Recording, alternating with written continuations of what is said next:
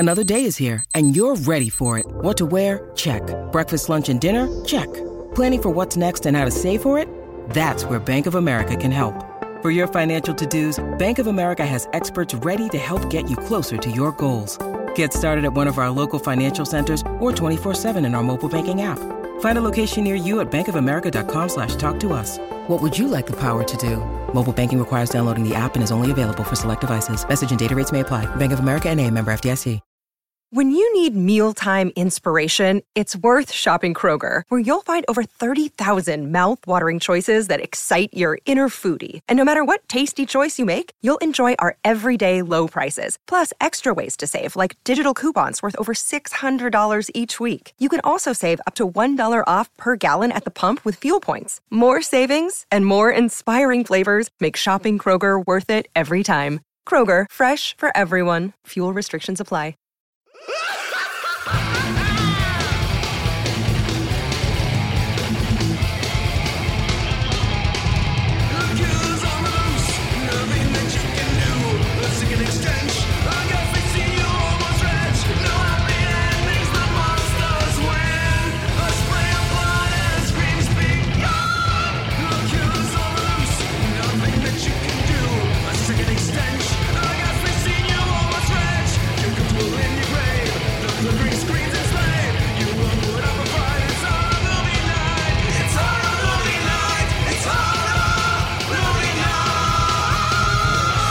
Everybody, happy holidays, happy Christmas or Kwanzaa or Hanukkah or any of the other ones that I may have missed. I apologize. You said holidays first. It's fine. I did say holidays. That was all inclusive. It's all good. Whatever. We're here to talk about a Christmas slasher. Happy solstice. I can't believe it took us almost 400 episodes to get around to this one. We've talked about the sequels. And I picked one of them. You picked one of them. Yeah, I picked. You picked two of them. Wait, hold on. Who picked who? Who picked what? I picked four. Matt picked 3 and 5. 3 was literally we just needed a Christmas movie. I'm pretty sure that was Matt. Like that's default Matt pick though. Because I think I just was like, hey, I this just said let's do 4 again. So 4 and 5 are done. We don't need to do anything else except this is literally the last one. Yeah, okay. There's no reason to ever cover 2. We are actually. If we ever did 2, it would just be us re-releasing this episode. Yeah, like it's like with a bumper. Like why? All right, so I want to ask a question right out the gate, which is, how did each one of us watch Silent Night, Deadly Night? You mean for this episode or for this recording? I didn't. No, I'm just kidding. It was a Anchor Bay DVD.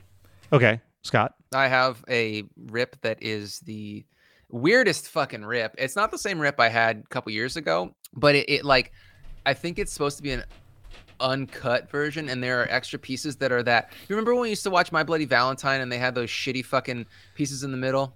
So we're going to talk. That's Scott. how I watched it. Okay, that's the same thing that because it just totally shifts quality like immediately. It's absolute garbage. And they call it unrated, and it's like I watched the Scream Factory unrated Blu-ray that they released recently. Well, I guess not that recently. It was a while ago, but it starts with a very long disclaimer explaining the process in which they took to attempt to restore the uncut footage. And it felt like a weird combination of self-congratulatory, also disguised as an excuse for why it's not very good. As an apology as well. No, we all watched the same version. I just didn't watch it on Blu-ray, so I wonder if they even upscaled. I don't know, but a better term. But here's what I'm going to ask you guys, because I'm curious. All of the stuff where the quality drops to grainy, so you know it's the new stuff. Mm-hmm. Everything that if I was a director, I would have put on the cutting room floor. Like there was nothing of value. Necessary. That was there. Yeah, like it's just like a gore. Most of them didn't even have any like. It was establishing shots. Yeah. It was just like a longer shot of a character walking into a room where it's like, we need to show them walk down the hallway. A lot of exteriors. I feel like there was like a lot of exteriors. Is there this one spot after Billy kills his shitty boss and the girl that he's assaulting? Yes, Miss Reynolds. Yes. Yeah. There's like this spot where he like looks around and it's an establishing shot.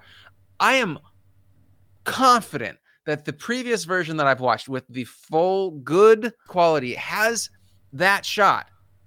It's just like maybe 2 seconds shorter. Yeah, that's what I mean. So they took out the entire good shot and they just added the shitty one.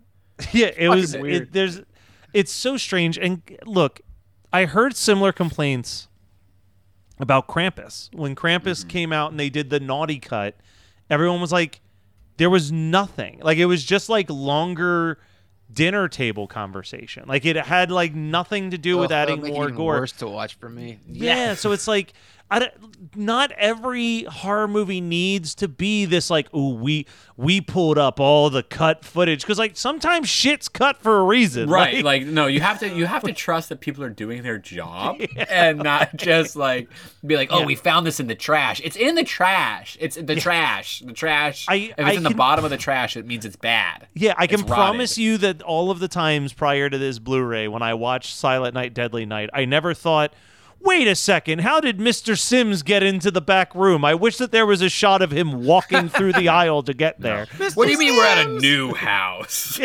Like, all right. Sorry. So we got all that out of the way.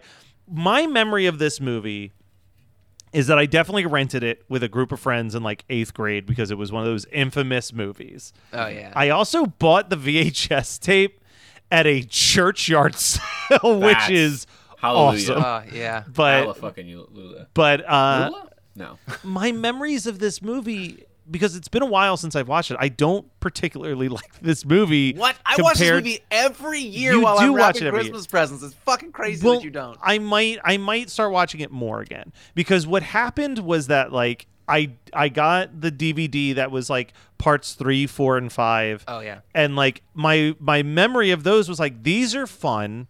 They're not taking themselves seriously, and part 1 takes itself way too seriously, and it's too dark and nihilistic and grindhousey for me. There's so much dread. Like, but that's what I love about it, is that it feels like you're watching this deconstruction of self in slow motion, and that's what makes it like it's sad. Like, it's a sad fucking movie, you know? Yeah, like Billy is broke. Billy's clearly not been at a place that's helped him necessarily. Yeah. Like, they've gotten him they've helped him grow up physically and then gotten he's him a big job, boy, but but they certainly not helped him psychologically in any way.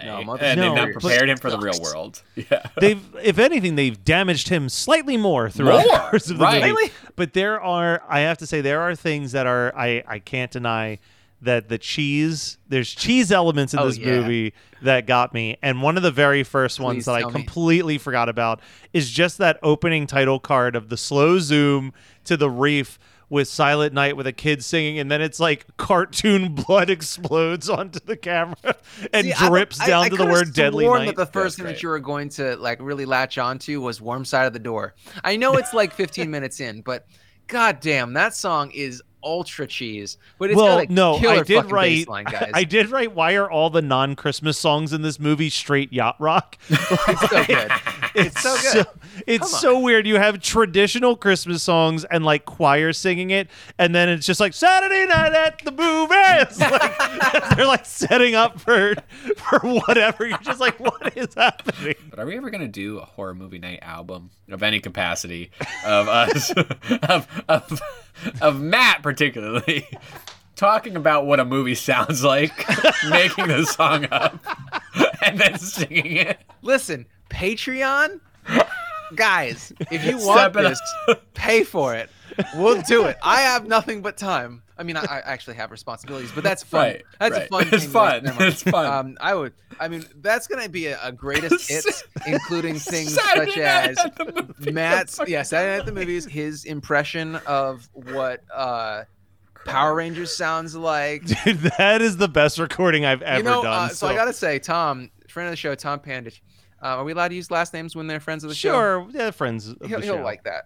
But Tom was messaging me. Tommy P. Tommy P. He was messaging me and was like, I'm finally watching the Out There mega tape, and I heard a very familiar song at the very beginning. I'm like, bro, the fact that Chris put my songs at the very in like literally the first segments on the WNUF2 movie is just, it's crazy. He was like, and I was like, he came to me and said, can you make a Power Rangers ripoff? And I was like, can I?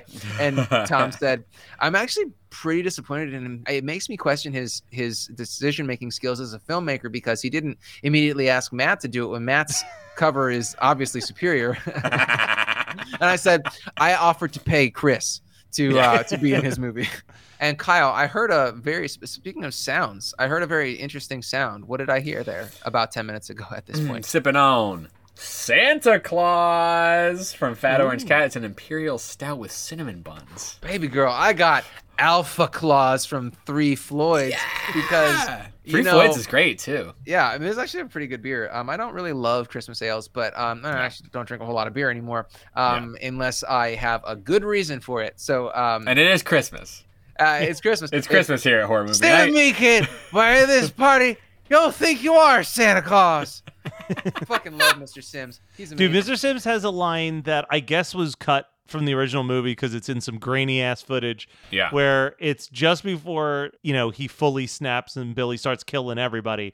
But Sims just walks up and goes, "Party's fucking dead anyway. Go get him, Santa." yeah. Go on.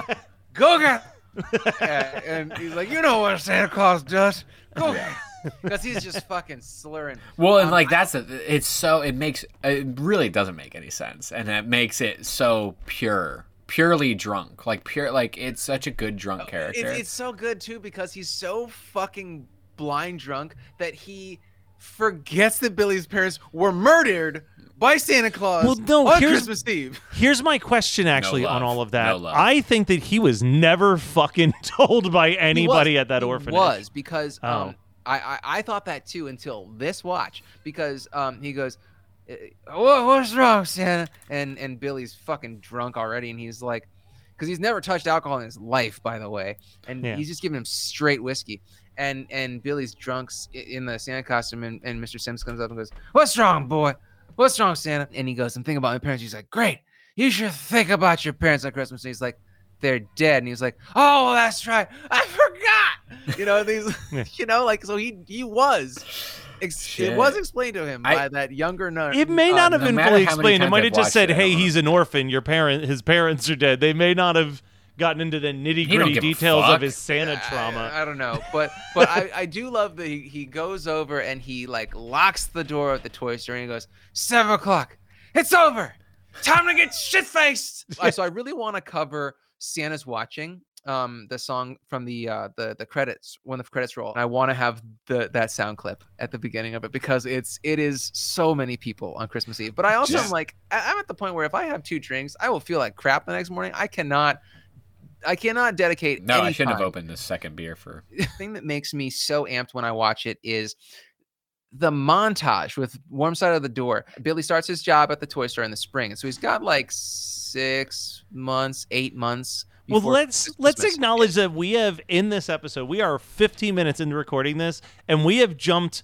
almost 40 minutes into this movie and just ignored people like this have seen this movie more than once. I do feel like as long as I've been on the show, this is the most, maybe not, but this feels like it's up there with the most watched horror movie that we've talked about since my for sure arrival. Oh yeah, you know what I mean. I think you have to have a little. You have to have some obscure. You have to have some stuff that's right. That's I was surprised that y'all hadn't talked about this.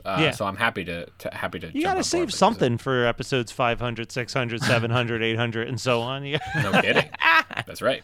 I will have no hair by then. But and I will look like Mr. fucking You and Sims. me both. Do you see this? No, bro, shut the fuck up. But anyway, that Warm Side of the Door montage, it just kills me every time because the 80s toys are just pure serotonin. You have in the background, you have all the Return of the Jedi shit because that came out in 83 and this movie came out in 84. And so they literally just rented out a toy store to shoot in. And it's just, and there's a G.I. Joe Halloween costume. It's just, I would, if you gave me a working time machine, $50 says that I waste the butterfly effect and going to go kill Hitler or whatever you should do. And I would just go to the toy store in Silent Night, Deadly Night before Billy kills everybody and just grab as much of that Return of the Jedi, those boxes, because I want Jabba's palace. I want Jabba on his throne. I want the Cantina band. I want the Ewok, the forest houses. Yak face, man. Yeah. Yes, I want it all. the this movie rarest is so of all on the Star Wars verge toys. of a cease and desist. Like Yeah. it's so close to not being able to being released with that footage because of what's in the Toy Story. It's Well, like, so fucking close. Well, especially like given how controversial this movie was upon its release, Right. you think It's that like, you every would think it's toy under a company would be fucking- like, please do not hold on any of that. And that the would be thing great. is that I knew about this movie. So this movie came out when I was 2, and I knew about this movie by the time I was probably 5. Was and it sort of I like was, legendary in like your Absolutely. Like, how did That you cover? know it? Oh, because we go to the grocery store, and I would scare myself sick by looking at the box art. I remember, I think that the 2 biggest ones were Monkey Shines and Silent Night, Deadly Night. And Monkey Shines does not live up to the expectation as an adult, but man, does Silent Night, Deadly Night come and just smash you in the fucking face with it. I don't think I saw this one first. I think I saw Silent Night, Deadly Night 2 first, and I was in college. I never watched this movie in high school, and I have made up for it by watching it at least once a year every Christmas in my adulthood. It is just this and my double features are just it's rotation every year when I wrap presents. Well, there you go. So something that I forgot about in this movie is I think Kyle will relate to this. I'm a big fan of watching a lot of the slasher documentaries that dropped in the mid 2000s. Your Nightmares in Red, White, and Blue, and Going to Pieces, The Rise and Fall. I completely forgot that there's a shot in this movie that appears in all of those slasher docs, and I never pieced together that it was from this, which is the box cutter through the stomach in the break room when he's killing Pamela. That shot appears in a lot of like kill montage sequences, but I think because of the way it's shot, you don't even see that it's a Santa Claus that's doing it, really, because it's so quick. I think you see a red hand because it's I mean, as long as you don't see the white around the wrist, it could be anybody. That's what I mean. I was like, it's kind of Giallo-esque, but in very much so. But it's also like, but it's in an American Christmas capitalistic. Like it's like I'm not gonna throw a fucking study on it, but it's just like it's so removed. but it's so kind of like uncanny in a way, because it does feel unlike a lot of things that you see in slasher movies, but it also seems so like, oh, that's Silent Night, Deadly Night. Like it can go either way. It's really, this movie's kind of interesting to look at through the lens of all of the other Christmas horror as well. And I'm not going to list a bunch of them because obviously there's a good chance that it's a bunch of people's double features. But Who like, cares? You know what? It's Christmas. We can have presents all we want. But God even bless. something like God bless. Jesus Christ bless. Yes. Oh, happy subscriber birthday. numbers going down as we speak. But no, the like Silent Night, Deadly Night, I think is a more fun watch. But this movie is not fun though. But it's not. It's not. But can I say that? But I'm comparing it to Christmas Evil. Like Christmas Evil, I think is so unfun. Yeah, but you're right. But I think it's a better movie for what it's trying to do, which is like be a character study of someone who does snap under these circumstances. This one just feels so like Christmas Evil feels like if Brian De Palma or Stanley Kubrick wanted to make a movie about a killer Santa Claus, this feels like a grindhouse-ass look at like the exact same concept, but really leaning harder and harder into the exploitation of it all. Yeah, this movie is probably the most exploitative movie that I will pick probably ever on this show. But I think it's just this movie, and pardon me for saying it twice, but I think this movie is special. I think that it's like, it really toes that line of being exploitative, but also being really like cogent in a weird way, because it like it takes us back to when people tried to cancel a movie for valid reasons. Yes. Now this movie is fucked up. Like I would not show this to a 6-year-old. There's a level of concern here. Yeah. Well, because it has nothing to do with the sexual assault and the right. We even talked about it before we got on air, like considering if this is not if this we is should do it. Yeah. Movie, so, but like so to people's to Matt's credit, after last week, I said, can we do Silent Night, Deadly Night? And he was like, I'm pretty sure that there's the R in the very beginning. And I'm like, let me check. I'm pretty sure it's not, because I watch it every year. And I was like, no, there's no R in the beginning of this. It's the Santa killer rips open the shirt, but then immediately slices her throat. But there is more essay later on, before Pamela gets murdered by the guy that is assaulting her, which I've totally forgot too. I think that it's very interesting that it's there because the first time you watch this, and then if you watch this movie and forget about it, and then the second time you watch it, if you're not really well versed in what happens and who gets murdered in this movie, which is literally everybody, you watch it and you're like, oh, he's gonna let her live. Yeah, he's the good guy. He's an anti-hero. Right. Fuck no, he's not. He is unhinged, and he kills her too because he thinks that because she was being assaulted and her breasts are out, and he also is dealing with his own feelings of like sexual desire for her, that he just has to kill her too. Right. And I love that. That's what I'm saying about this movie being special, because I think that there's a lot more thought put into the character than anybody gives it credit for, because they're like, oh, it's that slasher movie. It's almost like a small twist. Yeah. Like in a way, yeah, you know. Then he's just like, I'll fucking kill everybody. I don't care. Yeah, right. The only person he doesn't kill is the kid. He doesn't. Yeah. He won't kill kids because he thinks that they're innocent, and that's like his inner child trying to fight. I mean, like, this is therapy sessions right here, but you know what I'm saying. No, but it works. It applies completely. But then it works. But then it also kind of like he does suddenly lean back into like he is punishing people. I remember someone talking about the movie Super before. And they were saying, like, the brilliant thing about Super is that for the first half of that movie, he is legitimately punishing anybody who he sees as bad, and it's robbers, and it's you know, it's really big stuff. But the more that you decide who is good and who is bad, then it's like he's beating someone with a wrench for butting in front of him at the movie theater. And it's like that line, when you decide that you are the decider of the law, that line becomes more and more hazy and gray by your own interpretations of things. That's kind of why things like Maniac Cop, that's kind of why things like a Maniac Cop work. And I mean, this movie falls into that, because does like Maniac Cop work? It doesn't, because cops are all like, we should never tell stories about cops. We are just hitting the greatest hits of stuff people do and do not want to hear. I'm sorry, but I think that there's something that works story wise, where if you do it once, you don't have to see it again. And I think Silent Night, Deadly Night does that. It kind of like owns up. I mean, we're putting a lens on it. Sure. Here and talking, but I mean, also at the same time, it works. 38-year-old movie, right? But it also works exploitatively. Like, it works in both tracks, and I think once a movie works in both of those tracks, nobody else after that can really do it. Like, and you know, Maniac Cop may not be the example, but I think that it also, like, it kind of is. It's like you also have somebody abide by the law until they don't. You have somebody abiding by Santa laws until they don't. And it's because I think that he's abiding by Santa laws the entire time, because it's his fucked up idea of Santa, which is you have to punish people, and the things that you punish people for are it's almost so literal to the explanation of Santa. It's literally there's no gray area. Type A Santa, and it's like children are good, then adults are bad, because literally anything that an adult does is bad. Like Mr. Sims is coming after him. He probably is like, oh, I see him as a threat. Murder. Right. Mrs. Randall gets killed because she's wrong place, wrong time. She's got to go. You know, she's scared by him, and so got to go. And I love that he has that toboggan beheading, because those fuckers stole the toboggan.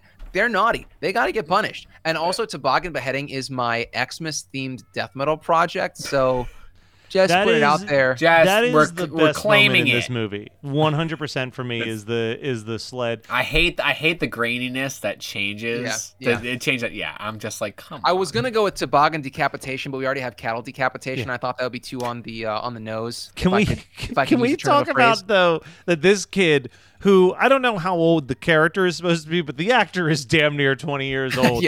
Is having way too much fun trying to force this sled to move through the snow. He's never sled once in his life. Not once. He's like screaming, but also like trying desperately to get this sled to work down the hill. Have you ever tobogganed, Matt? That's exactly what it is. Those things suck. That's all tobogganing is. There is a couple funny lines of dialogue in this movie. There's one in the very beginning when Billy is first being punished for spying on two people having sex, and it cuts out to the playground. And like a kid just like walks up to Ricky and he's like, "Your brother's crazy, Ricky." Like, just like, yeah, oh yeah, like, that got a laugh out of me. But then Linnea Quigley pops up in probably the most famous scene in the movie, which is getting shoved into the antlers. But the little girl is calling for her, and she says, "If you don't go to bed, Santa won't come." And the guy next to her goes, "He's not going to be the only one." It's every time. I almost forget it every time. No, I will never forget it. And also rest in peace for the panties that they put poor Linnea in, because they are just the saggiest, almost awful things. Thank goodness that she got put in some Daisy Dukes, which is a weird thing to say. Yeah, but truly. Also, shout out to Penny Dollarhide on Instagram, who did an amazing cosplay of Linnea Quigley with deer antlers through her fucking ribcage. Yeah, it's great. Oh yeah, it's incredible. I'll tell you something that I could do without in this movie, and this is Matt, the empathic human being, is I'm totally fine with the Linnea kill. I'm totally fine with the little girl seeing Billy and Billy giving her a box cutter. What I'm not okay with is Billy leaving the house and me having to hear this little girl start searching for her babysitter, Denise, because I know that this means that this child is going to see the massacre and be scarred for life. Okay, so that's what I made a joke about how I don't love the third act of this movie. Yeah. Here's the thing about that little girl finding Linnea and her boyfriend's bodies, and then the kids at the orphanage seeing Santa get killed not once, but twice. Yeah. It's this idea that I really love about generational trauma, where Billy was traumatized and it's out of his control not to traumatize other children. And I think that's, I mean, I know that there are probably people that are listening and they're like, "Scott, shut the fuck up. Get off your soapbox about Silent Night, Deadly Night. It's just a cheap ass, slasher flick from '84. But that's why this movie has gone into so much heavy rotation for me, because it seems like it does so much of what it does so much beyond just giving you a kill comp.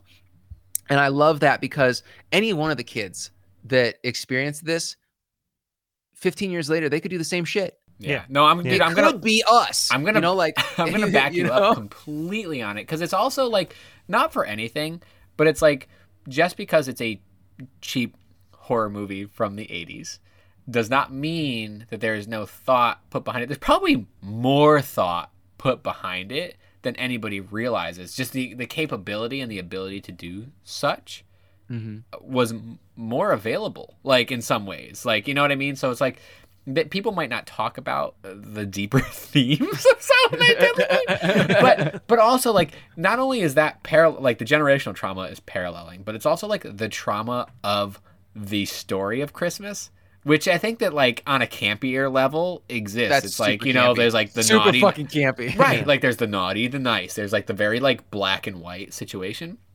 But at the same time, you're telling about that black and white situation by looking at it through a lens of like, well, this is what happens to fucking kids. This is what happens to kids that aren't, like, brought up with any sort of healing or any sort of care or any sort of, like, and you're just sort of put back out into the world. And it's like, yeah, maybe it might not have been thought about as deeply as we're talking about it, but it doesn't mean that the thought wasn't there. Or that the understanding maybe it was of it subtext in the writer's mind. Right. And it is. I think it is. When you say a special movie, I'm going to echo that, and I know Matt does too. It is. Yeah. I meant to say this about John Carpenter's Vampires. That movie is unwell. And I'm going to say that about Silent Night, Deadly Night. It's an unwell movie, but at least it's informed. Sure. It's informed about its unwellness. Yes. No, I think that's fair. John Carpenter's Vampires is not. Do you like to laugh, geek out on music, and learn all about that band or artist who had that one song back in the day, but then seemed to fall off the face of the earth? If so, you need to subscribe to One Hit Thunder. Together with an array of interesting and hilarious guests, we do a weekly dive into one-hit wonders like Eiffel 65's Blue, Krayshawn's Gucci Gucci, EMF's Unbelievable, Delamitri's Roll to Me, Los Del Rio's Macarena, Musical Youth's Pass the Dutchie, and even Patrick Swayze's She's Like the Wind. So are you subscribed to One Hit Thunder or what? As Desiree would say, you gotta be. And as K7 would encourage, you gotta come, baby, come and join in on the fun of the One Hit Thunder podcast. Come, baby, come, baby, baby, come. Scott, now you watch this movie every year, and I'm sure that you watch maybe a double or even triple feature. So since this was kind of the one you spearheaded, can I do my triple feature? Yeah, let's let you do this. I wrap presents? I'm so sorry, guys. You can have the same movies. It's okay. No, I would love to hear actually what you do. Yeah, what is your triple feature? So this is how I wrap presents, because I wait until about 10 days before Christmas. So December 15th. Here we are. I've got a closet full of shit that I'm hiding from Megan and everybody else that comes to the house. And I'm like, favorite part of Christmas, because I don't love a whole lot about Christmas. I'm a Halloween guy, you know that, but I do have my rituals.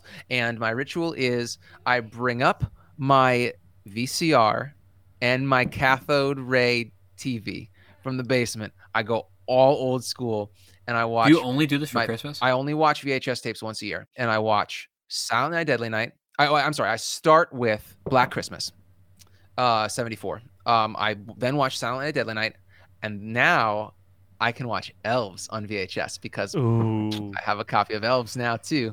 That is a mean-spirited triple feature. The thing is I'm not actually actively watching them. No, you're wrapping gifts. And I'm just like, it's background music. It's music. I'm just bouncing around. We just did 1974 Black Christmas as our Halloween episode for Christmas 365. Damn, that's brutal for Christmas 365. No, but you know what?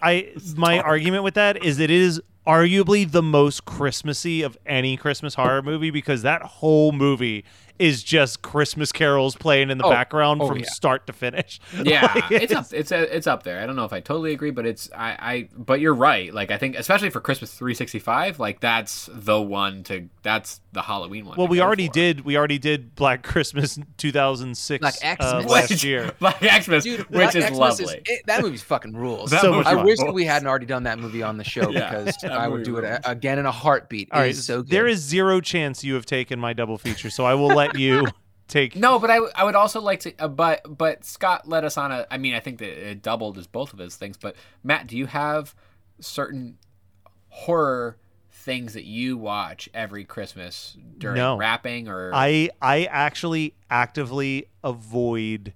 Yeah. I try to get all of the Christmas horror out of the way in November, because I am such a Christmas traditionalist that it's like, oh, it's December 1st. It's time for like black and white movies about the magic of Christmas time. Like, I am just on board. When we're talking about like generational trauma and how Christmas fucks up a lot of kids, I can't speak for you, Kyle, but I can speak for Matt. That Matt has had the most charmed fucking Christmas life of all time, and I fucking hate it. Your parents are still together. You have siblings.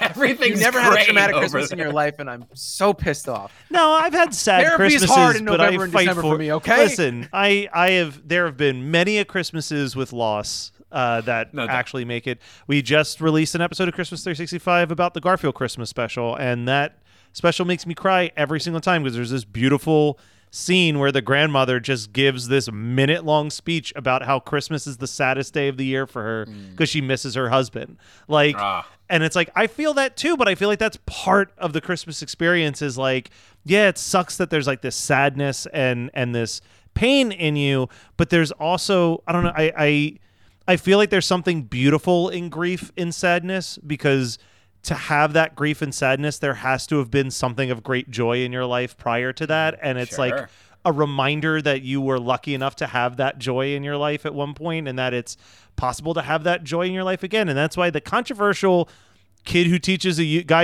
youth group statement that I make every year is that I think that there is more value out of Scrooge than anything in the Bible or out of Santa Claus to explain why I love Christmas. Because to me, Christmas is about the possibility that you can be a better person. At any moment, you can stop being a shitty person and be a good person. And that's what I try to remember is like, I just became the shitty person because I was like, I was going a whole different route. Sorry, Matt. But that's my take on it is honestly like, any person has the capability of changing, whether it's being a sad person to a happy person or a shitty person to a good person. Don't take that for granted. And here, you know what? Seasonal depression is a very real thing. This is our Christmas episode. I think all three of us, great time to say, if you're feeling real fucking low because it's Christmas coming up, all three of us are always happy to talk with you about any of that shit. No doubt. Because I think that we've all, not only have we been through it, but we could potentially be in it / Be be through through it, it again. Yeah. Right. So don't ever think that you're alone in that. And also No. being in the Northeast of the United States is literally logistically, we're in the majority. Yeah.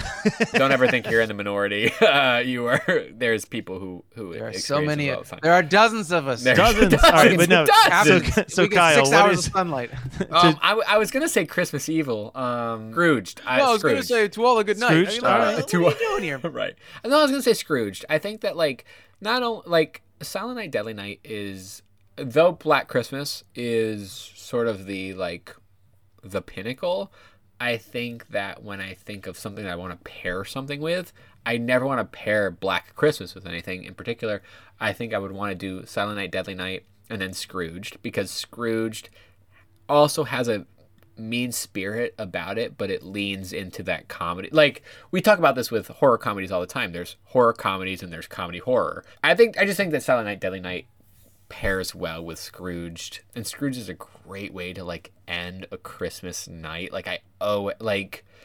Scrooge just has a place in my heart. Yeah. For maybe not Christmas Eve, but one of those nights kind of really close to Christmas. Yeah, watch it before Christmas so that you can be with your feelings before you have to be present. Yeah. The 22nd is a good time to I'm Mr. The last movie Scrooge. I watched before I go to bed on Christmas Eve is It's a Wonderful Life, followed by The Muppets Christmas Carol. It's it's a real sad, happy barrel. Right. And I don't think Scrooge doesn't fit into that, but I don't think it fits into it immediately beforehand. I'm gonna go real wild. I'm not gonna pick a Christmas movie to double feature Silent Night, Deadly Night with. When I was watching it, and specifically the "Your Brother's Crazy Ricky" line made me realize that this movie dances that bizarre line of being a special movie the same way that I think that Sleepaway Camp is such a special movie. Hell yeah, dude. Where it's untouchably this hits so many uncomfortable topics. It does so many things that feel so wrong. It does so many things. It is the sibling to Sleepaway Camp. Dude, I've never thought about it. This is the first time it dawned on me that I'm this is just Sleepaway Camp Christmas Vacation. And I'm not trying. My reaction is not, oh, of course. My reaction is, that's so perfect that it clicked. It's untouchable. I'm crying. It's untouchable. Yeah. Well, there we go. All right, Scott. Hey, real quick, I wanted to say, if I wanted to get super crazy with my double features, I could double feature this with Halloween 4 and Halloween Ends. Now, this is very controversial because all three of these movies deal with the idea of evil being a virus that can be passed along. And that's what I mean, and also the woman who plays Mrs. Marshall also gets her fucking self killed at the beginning of Halloween 4. She's one of the orderlies who takes Michael Myers out of Smith's Grove on Halloween Eve like a fucking idiot. Read the form. Read the file. Exactly. Read the file.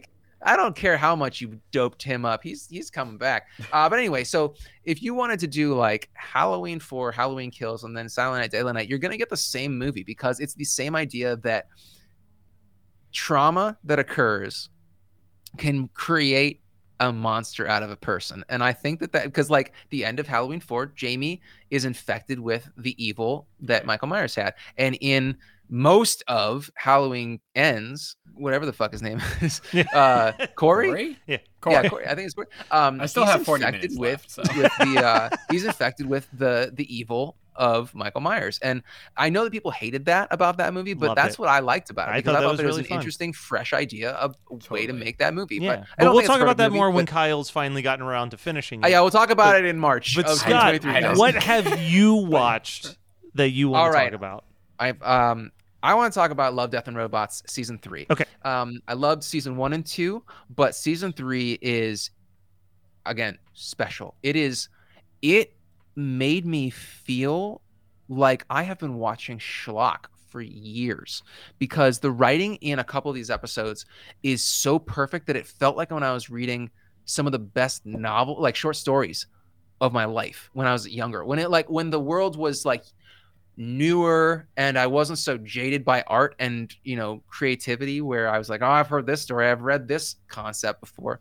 I mean, it's not that the concepts are fresh, it's that the writing is so good. The actual the screenplay is written so well that it's fantastic. And it leans more heavily into horror in this season than the sci-fi elements. And I know that both of the other seasons also had a lot of horror elements, but I just felt like this one was like 70% horror, 30% sci-fi, and I really loved that. And also, I believe it's the last episode of the season. It has no dialogue because the main character is deaf and the antagonist is a siren. But it's incredible. It's basically like watching ballet.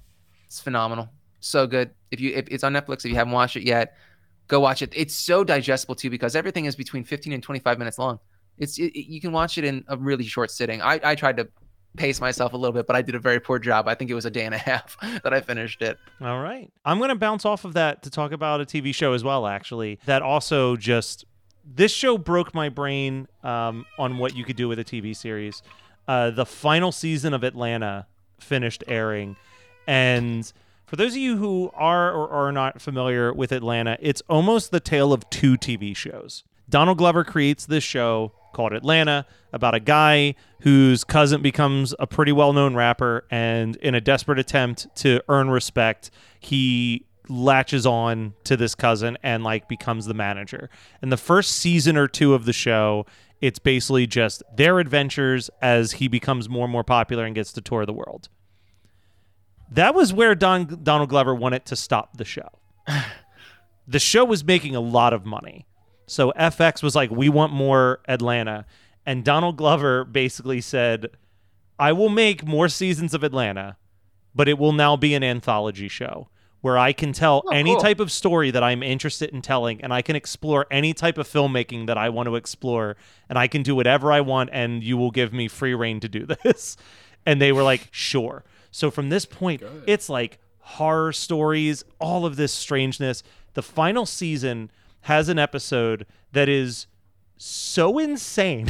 Like the fact that it exists as an episode of television is so bizarre to me. It is a fake documentary about the first black CEO of Disney, who, side note, never existed, but who accidentally was in charge of Disney for 1 year, and he set out to make the blackest Disney cartoon of all time, a Goofy movie. And it's just like beat for beat. If you've ever seen a Goofy movie and you're watching this, the layers of this episode are so funny, and you can just watch it out of context because it has nothing to do with any other episode. Bit. It sounds like a stand-up bit about how Goofy movie is the blackest. Like it's the episode is literally called The Goof Who Sat by the Door. It is literally a 40-minute fake documentary about a person who doesn't exist that they produced. But a Goofy movie exists in this world. In this movie, yes. It is. Oh my God. It is insane. And then I don't want to spoil the show, but the final episode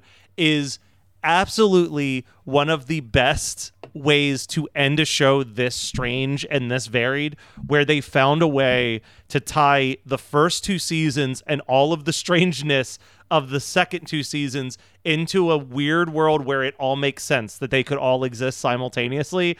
It is a true work of art. I am going to miss having a TV show that is like this courageously out there, where it's just like, fuck it, we're gonna make an episode, and if people get pissed off that for a whole episode none of their favorite characters are there, they'll just have to deal with it, because this is what I feel like making right now. I feel like Atlanta's the only television show that I've been recommended throughout its entirety. Do you know what I mean? Like, I've never had, and with different reasons, sure, but it's been recommended to me throughout its entirety. I legitimately think that this will be the way that people say that the world will look back at like Mad Men and Breaking Bad as like prime examples of like peak drama television. Yeah. I genuinely think that like 10 years from now, Atlanta and like The Good Place will be the shows that people look at as like, here's how you write a perfect comedy series that just like captures where the world is in that moment in a beautiful box. That's cool. And the last thing I'll say, I've said this online a couple times, There are episodes of Atlanta that are so uncomfortable and so scary that I am so ready for Donald Glover to go full Jordan Peele and just make a horror movie. Don't tease me. I've been recommended that show so many times, and I really should you would just love pull the Kyle. trigger and do You it. specifically, from like a filmmaking standpoint, there are so many like 10-minute tracking shots that show up in that. You're just gonna be like, this is amazing. Love it. All right, Kyle, send us home. Dude, I watched. Speaking of the R word and the SA word that we've talked, I watched Death Wish 2. Interesting choice. It's my first Death Wish movie. It's really because Vinegar Syndrome put it out and it came in my subscription box. Always to blame. It truly, like, to praise and to blame Vinegar Syndrome. Hey, look, like, I Well, maybe it was just rough because you didn't have the context of Death Wish 1. That's really nice of you to say, Matt. I don't think it was. Hey, well, here's what I'll say. There's maybe the first half an hour. There's too much. Yeah. Right? There's too much. And I understand that they put too much in to sort of like claim that the revenge of the too much would be acceptable. You know, as a millennial man in 2022, I realize now that you don't need that. I can understand context or hear about it through hearsay or through more subtle ways than very blatant sexual assault. Yeah. So I mean, truly, like, I'm watching it decades removed, so I don't really it's not that I don't have a say, like, right? Like, but the movie exists. The movie exists, and I can't do anything about that. I do understand that there is this sort of thrill and this excitement about a person getting revenge on people that have chosen to exploitate and destroy people for no reason. I mean, people call. I mean, I don't know. I don't want to like. There's just also terms for those people. The same way that there's terms for the actions, there's terms for the people that pursue those actions that don't seem relevant to me. All in all, a revenge flick isn't a revenge flick. I prefer a revenge flick that has more subtlety. In 1980, whatever the fuck didn't exist, and that's that's of interest to me. Like, I mean, I want to know. I want to know how we continue to talk about and tell these stories, acceptance and subtlety, but also I don't want to exploitate anybody, but I also want to be serious about it was just an interesting time to watch Death Wish 2. Yeah. That's all. So I want to give an explanation. Merry not Christmas, an excuse. Happy New Year. Yeah, Death Wish 2, it exists. Very quick explanation. It's worth noting with Death Wish 2, and I thought this was the case. I just Googled to make sure. Death Wish 1 ain't anything to write home about either, but I think the Death Wish 1 walks the line that you would like to see it walk a little bit better. Death Wish 2 was another one of those, almost a decade after the first movie, Canon Pictures bought the rights and were like, we're going to just produce as many sequels as we can for this. Right. And like, as much as we do love our Canon Pictures around here, they also weren't very great at not picking the absolute wrong detail that made the first movie popular. No. But dude, but here's the other thing. I told my buddy Evan that I watched it. He told me, he was like, oh, my grandmother loved those Death Wish movies. My grandma did too. Yeah, my parents love like that and like the Dirty Harry movies. It was just a thing. I don't know what it was. It was the 70s gritty cop fighting against the system or whatever. Right. That'll be mega heads now. Nana Barrett, Evan's grandma, Nana Barrett, watched them on TBS though. So we're missing. I mean, like, this Vinegar Syndrome release has TBS both. is very implied, I'm sure. Right. Yeah. But this Vinegar Syndrome release has both the unrated version and the TV cut. So there's no rated version in the middle here, which is interesting. Unrated bad or unrated okay? No, unrated for sure, the most rapey thing, unfortunately. But also, I don't know. I didn't watch the TV cut. I have no concept, so I wanted to watch. I don't think you need to. I think that's just. I kind of want to now. It's the TV cut's longer. I shouldn't say I want to watch Death Wish 2's TV cut, but I kind of. This has happened a couple times now. I think maybe I should start with a TV cut and if I enjoy it enough, loop back. Yeah, to see the what the unrated full cut. deal is. Yeah, I think I actually want to start with the tame. That Do should what be the Nana way to liked. do it. Yeah. That's the way to do it. Go with the Nana. Go with the Nana recommendation. Barrett cut.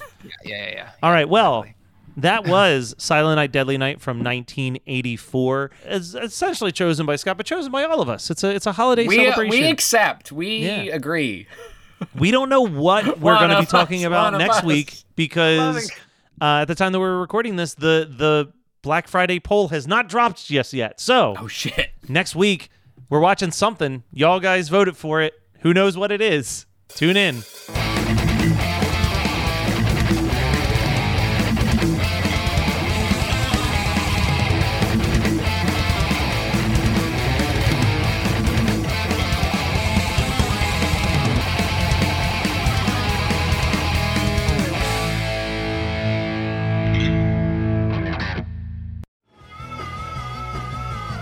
You're listening to the Geekscape Network.